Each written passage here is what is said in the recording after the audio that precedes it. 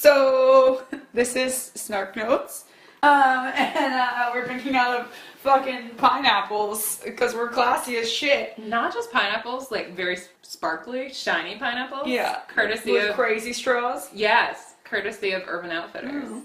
They're not sponsoring us. I wish they were. This is not an ad, this is just buying pineapples at Urban Outfitters. So...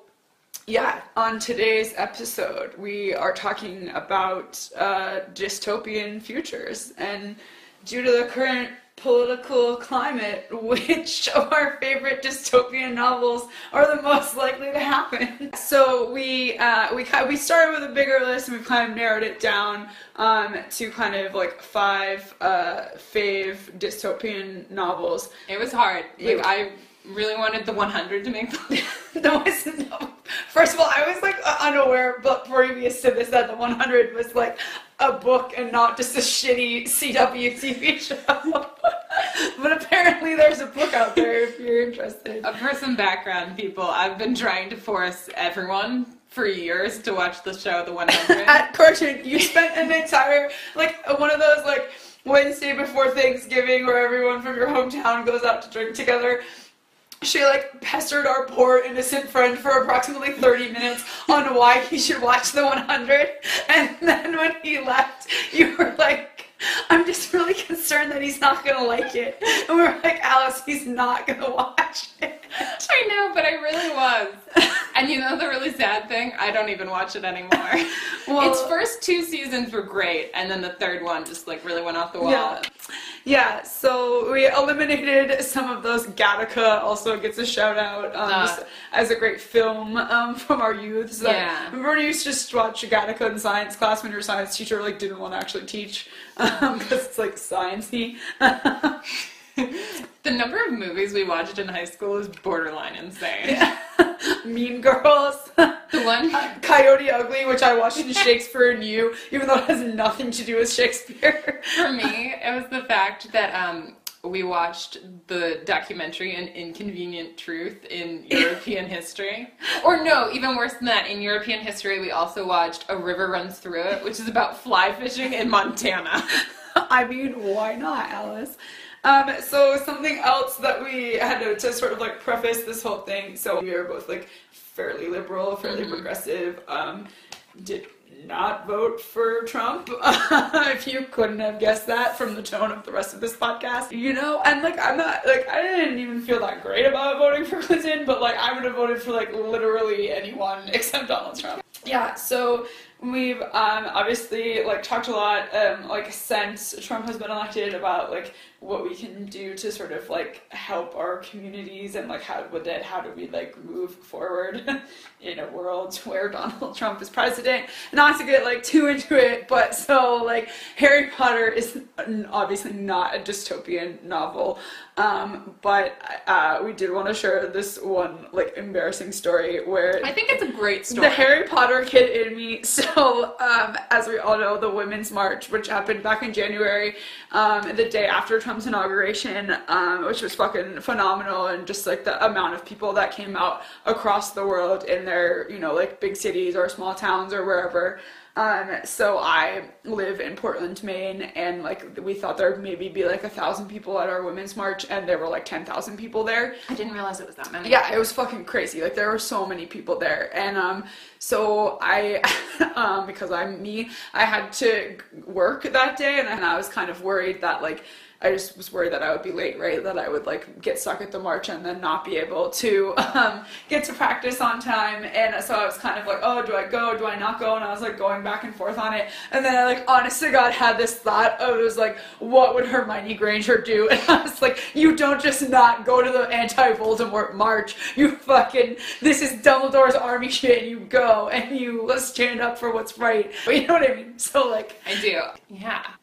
That's a great segue into like reading dystopian things, I think. Even though, as you said, Harry Potter isn't dystopian, but like when I think about like what I actually enjoy about it, one, I enjoy it most when it's hypothetical. Like it's always it's harder to read certain stories when they feel real. And I think that's partly why like Divergent and Hunger Games all had like this great heyday in like the Obama administration, because we were like, Maze Runner, not gonna happen.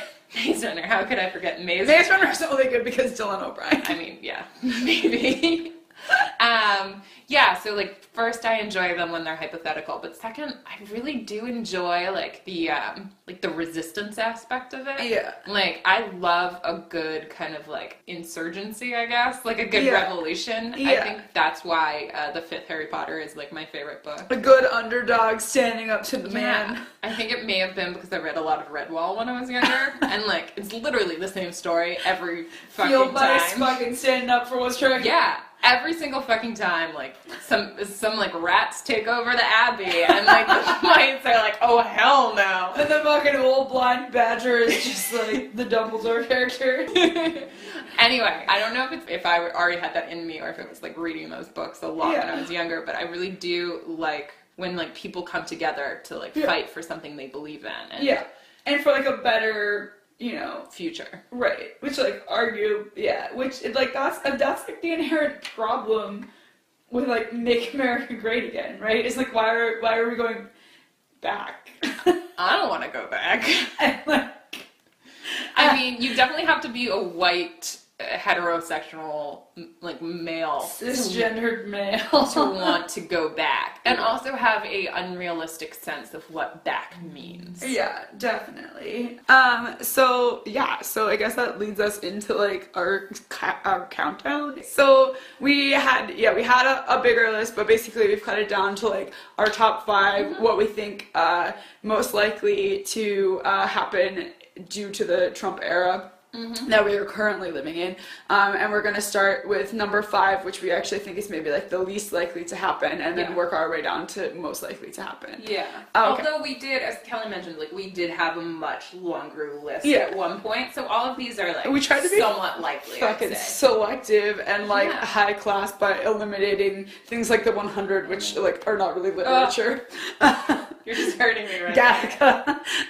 Sorry. I was going to make a joke about us always being high class and selective, and then you had to throw me under the bus for my love of the 100. Okay, so to start out the list, so in the number 5 spot, so out of the ones we selected, this is the one that we felt like was currently the least likely to happen. So it's The Giver, which is a classic, also a young adult novel, but I think the reason we put it in at number 5 is not because we don't think that it could happen, but it's probably the furthest removed from, like, the Trump era. So, like, the world we're living in now. So basically, if you haven't read it, The Giver is, like, this very controlled future where they're sort of engineering everybody's life from, like, a social, like, environmental, like, physical, every aspect of people's lives is controlled. So, like, they take pills to kind of control their emotions. They don't see color anymore. There's no music. It's like taking away the highs and the lows of life. There's, like, they live in this, like, environmental bubble, so there's no actual weather. And, like, so this kid they all get assigned a job based at, like, age, like, 11 or 12, kind of, like, based on their skills and, like, the skills that they've demonstrated and their abilities that they've demonstrated as children. And this kid gets selected as the receiver, so he like meets with this old man who is called the Giver, and he basically like gives him all of these memories from the time before. So they sort of like assign this one person in their community to like remember all of the things from the time before, and the idea is that they're an advisor and they kind of remember, you know, like, so they remember why they're doing it, and he can help them make decisions for the community. So he like learns about all of the great things in life, like feelings and colors and music and snow and like exciting shit, but like also all of the crappy things like dying and war and like disease and all that bad stuff. So it's sort of like the classic, you know, like, is it better to live in a world without those things where there's no pain and suffering, but like then we have to give away all of the good things. Yeah, and like if you eliminate the highs and the lows and we're just on an even keel, is that boring? And is that a life worth living? Well, and the bad things sometimes still happen, but they're not fully aware that they're happening. Yeah. So it's not even like they fully like. Yeah, they talk about like releasing people and like they're dying, but like they're like, oh, they're being released, like, and they're like they're dead. Like yeah, it's like a sort of like glossing over of like any problems in life, and like taking the medication, and they like take medication to like not feel sexual urges, like, you know, sort of like, there's a lot going on. There's a lot going on there. But we did talk briefly about how we felt like this was like a reaction to like Trumpism. So like you could see this happening in the future, and it's sort of the world that like the alt-right accuses progressives of wanting to live in, where everyone's like hypersensitive to everyone's feelings, and we want to control everything and like live in this perfect snowflake bubble where nothing ever goes wrong and we're all perfect. To a certain degree, like we do to a certain, you know, like a part of this election proved like that we do exist in echo chambers. So in this coastal elite bubble. Yeah, no, and so like they're not entirely wrong in that criticism. No, I don't think it would have to be necessarily like Trump, but like a world like The Giver happens as a direct reaction to something horrible happening. Yes. It's the thing that's like, we are going to sacrifice everything good because we don't want to have everything bad. Right, and there's like good intent behind why they're doing it, but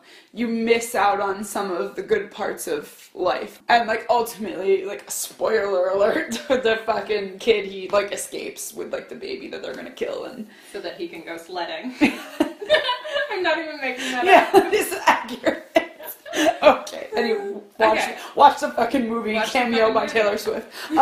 So that's number 5. Mm-hmm. So at number 4, slightly more likely to happen, we had The Hunger Games. Yeah, The Hunger Games. God, can I remember the exact premise for this? It's been a while since I've read it. So The Hunger Games, the country is divided up into like 13 different regions who all at one point rebelled against the capital, and they failed. And so to punish them, the capital now forces each region to send 2 kids to fight to the death, all while being like viewed on camera.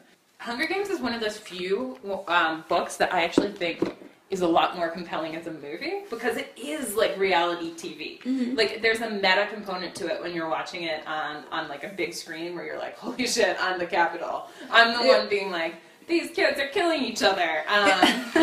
But and like the capital, like they're all like super rich and super wealthy, and like they talk about how they go to these parties and then they like throw up so they can eat more food. Yeah. And like there's sort of this like decadence and like over the topness that feels like that's what the 1% is in America, right? Yes. Like we have people that like, you know, live in this like bubble of like super wealth that just don't understand how the average person in America lives. Yeah, and the differences in the Hunger Games are even more apparent in like the outer districts, because it's just like you're kind of living in a world that feels like more like the 1800s maybe than like present day. So it feels like we're a ways off from this, but like what does kind of ring true is like it's reality TV, and we are living with a reality TV president. And not only are we living with a reality TV president, but we are living with a vindictive reality TV president. Well, and I think the distribution of wealth for like the 1% that has access to everything that they need, and like more than what they need, and is sort of like spoiled and terrible because of like their ability to access that and their privilege, and then like the majority of people that are just fucking trying to make it by, you know? Like, and the misunderstanding or like the breach in empathy that happens there, where like the people from the Capitol like view this as entertainment, and they like have favorites, and they don't really think through the consequences of like these are real people who are struggling. Yeah, you get to meet some of the characters from the Capitol, and like you become sympathetic to them, and you're like they're not all terrible people. No. It's just like exactly a lack of understanding of the reality of people in other district situations, and you know. Yeah. So we can move on maybe to number 3, which is 1984. Mm-hmm.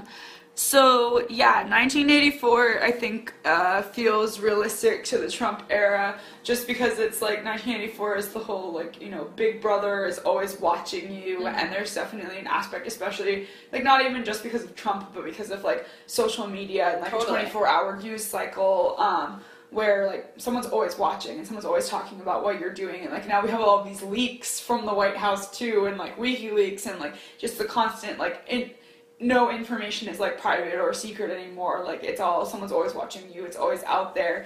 And then there's also like the sort of like control of like people's thoughts. Like they have like the thought police, and like the main character, like his main job is that he rewrites news and like rewrites history basically. And so like he'll go back and like say that, you know, like Big Brother, so like the government has made a prediction that's turned out to be wrong. He like goes back and fixes anything to like make it right. So like Big Brother is never wrong. And like they're always like, they have this whole thing about how they're either at war with like one country or the other, and they'll always be like, we've always been at war with this country and that's always been the enemy, and then it will like switch and they'll be like, well, 2 days ago we were at war with this person. They're like, totally. No, we weren't, we've always been at war with, you know. Don't you remember? Yeah, it's like it feels very true on like the whole level of like fake news and like alternative facts, and how Donald Trump is just like, he like will say one thing on one day and then the next day be like, nope, I never said that, you're wrong, never said it, and we'll have like literal proof that he said it, and he's just like, no, that's fake news, you're just trying to twist what I said, like I didn't do that.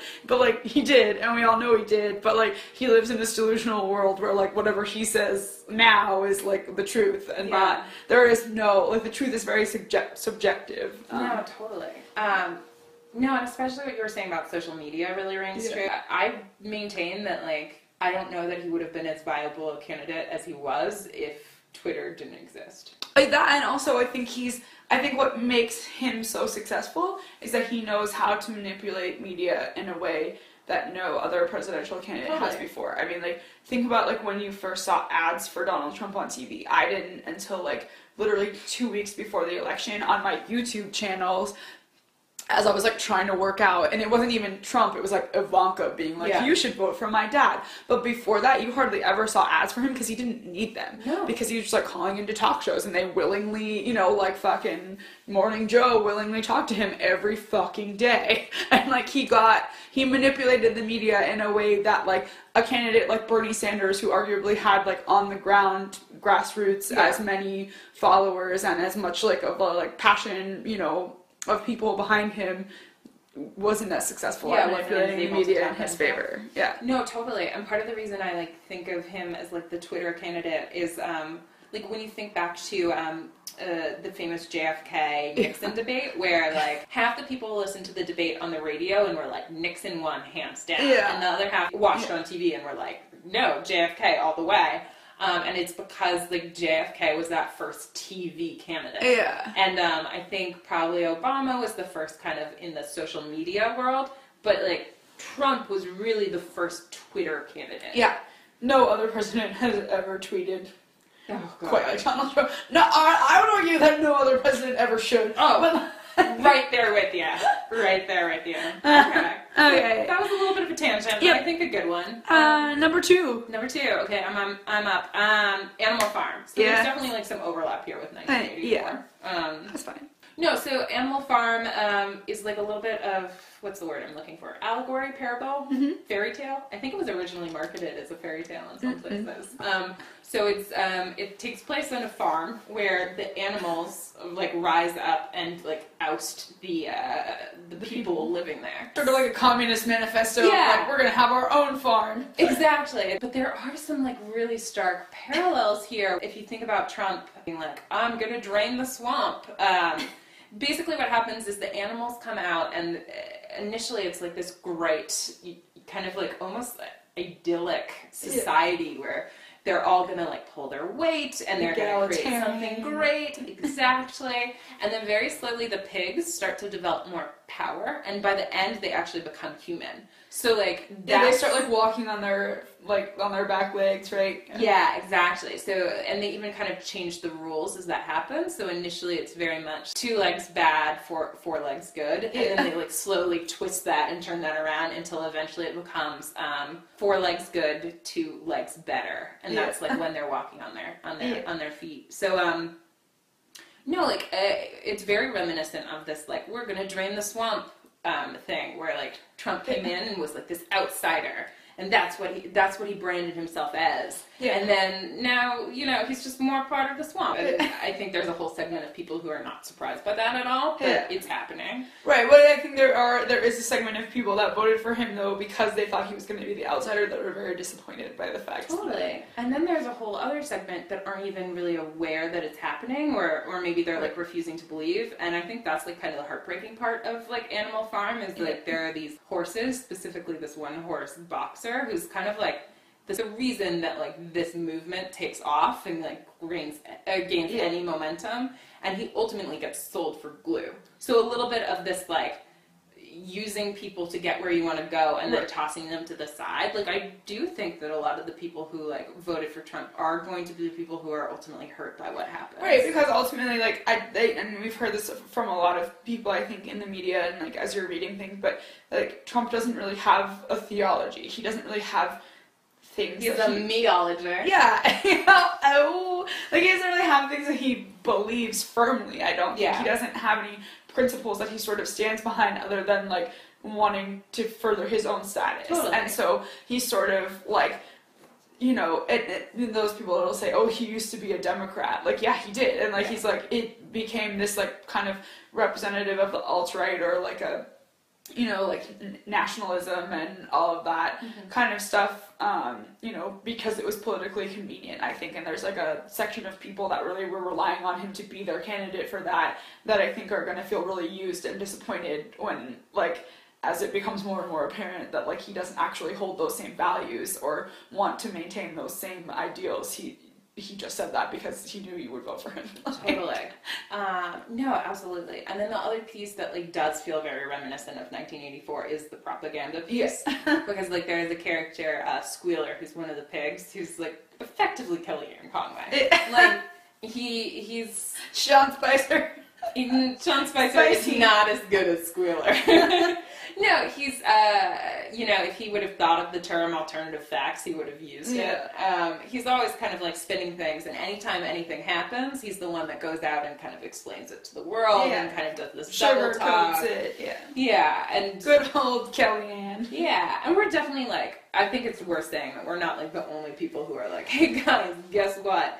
What's happening now is, like, Animal Farm. All you have to do... What are you saying, Alice? That we're not the first people to have this idea? We're not original? Oh my god. No, all you have to do is go out and look at Wrong! Oh my god, it's so fake news! Sorry, I just went full Trump on you. Okay, so that's number 2. Yeah. And so the only reason that we had that beat out number 1 was because we said it was animals, which makes it less likely to happen. Humans are animals, dude. At the end of the day. I was just gonna make a bad 2000 song reference there. Do it. I can cut it out. You and me, baby. Ain't remember that song? Oh my god. So let's do it like we do on the Discovery Channel. Oh, definitely. Does that violate copyright? Oh my god. Okay, so which segues us. So number 1 is more realistic because it's with real people and not animals. Fair. Arguably. So at number 1 we put The Handmaid's Tale. Which I think has been, like, in the news a lot recently. Actually, Margaret Atwood, the author of Handmaid's Tale, like, did an interview, I think, in the New York Times. I don't know, my mom sent it to me, and then I didn't really read it, but...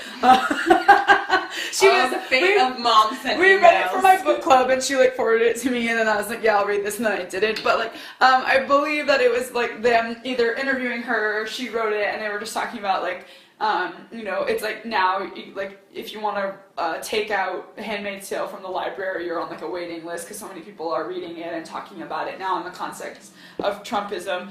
And, you know, I forgot that was a thing. Yeah. No, because I Amazon all the fucking time. Yeah, exactly. I just, like, fucking bought it at fucking Books A Million, but, so, and then I watched the really shitty, there's a great, old, like, 80s version of The Handmaid's Tale. Seriously? Yes, fucking, what's that, Natasha, whatever, the one that was married to Liam Neeson and she died. What the fuck is her name? I can't think of it. And she's the mom in, The Parent Trap. Oh, I can totally picture her. Yes, and also Faye Dunaway, fucking Robert Duvall. It's a great movie. Anyways, so we read it for that, and, like, people are talking about it because it's, you know, like, people are claiming that it's, like, a pretty realistic, like, prediction of a future, because I think the reason for that is that basically in The Handmaid's Tale, it's like the near future that we're living in, and what's happened is just sort of that, like, the conservative alt-right has taken over the United States, and so now we're living, like, in this very, like, biblical, traditional, make America great again society, where we've really gone back to, like, living Christian values in a very, like, old school way, though, where, like, everyone has a very assigned gender role, and it's all, like, family based, and like, there's a lot of, like, these undertones of, like, like, we're doing this because, like, we're trying to fix all the things that have gone wrong with society, and, like, this is gonna make everybody, like, have a purpose again, and we're gonna go back to, like, living in a godly way, and the thing I think that's, like, really interesting about it is, like, sort of the systematic way that she goes about describing how society kind of turns and, like, deteriorates from, like, the society that we at least think we live in, that's progressive, and where people at least have, some civil liberties and, like, some ability, to, like, live their own life, and, like, things that happen, like, there's, like, an attack on Washington, D.C. that, like, she's like, at the time they blamed it on radical Islam, but it was, like, like, them trying to overthrow the government, and then, like, on the same day she loses her job and loses access to her money, and it, like, goes to her husband. There's a really great thing where, like, when she goes home and her husband is there, and they talk about how she's lost her job and lost access to her own money, and now the money has been transferred over to him. He's, like, sort of sympathetic, but he's sort of like, it's gonna be fine, like, don't worry about it. And she's like, does he even actually fucking care, or, like, is he just saying it to try to, like, because, like, really nothing's not his problem. Yeah, it's easy for him to be like, it's fine, because, like, nothing fucking happened to him, and, like,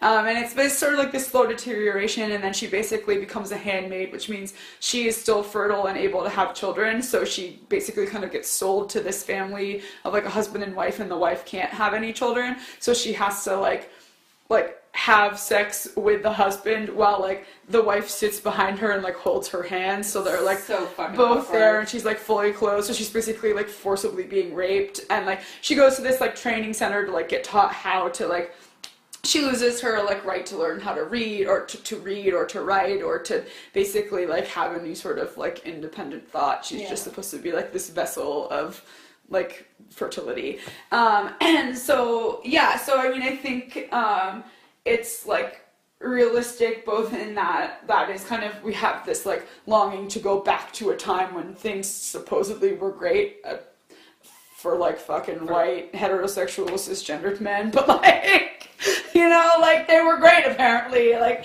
I don't know, whatever, like, Mad Men seems pretty chill.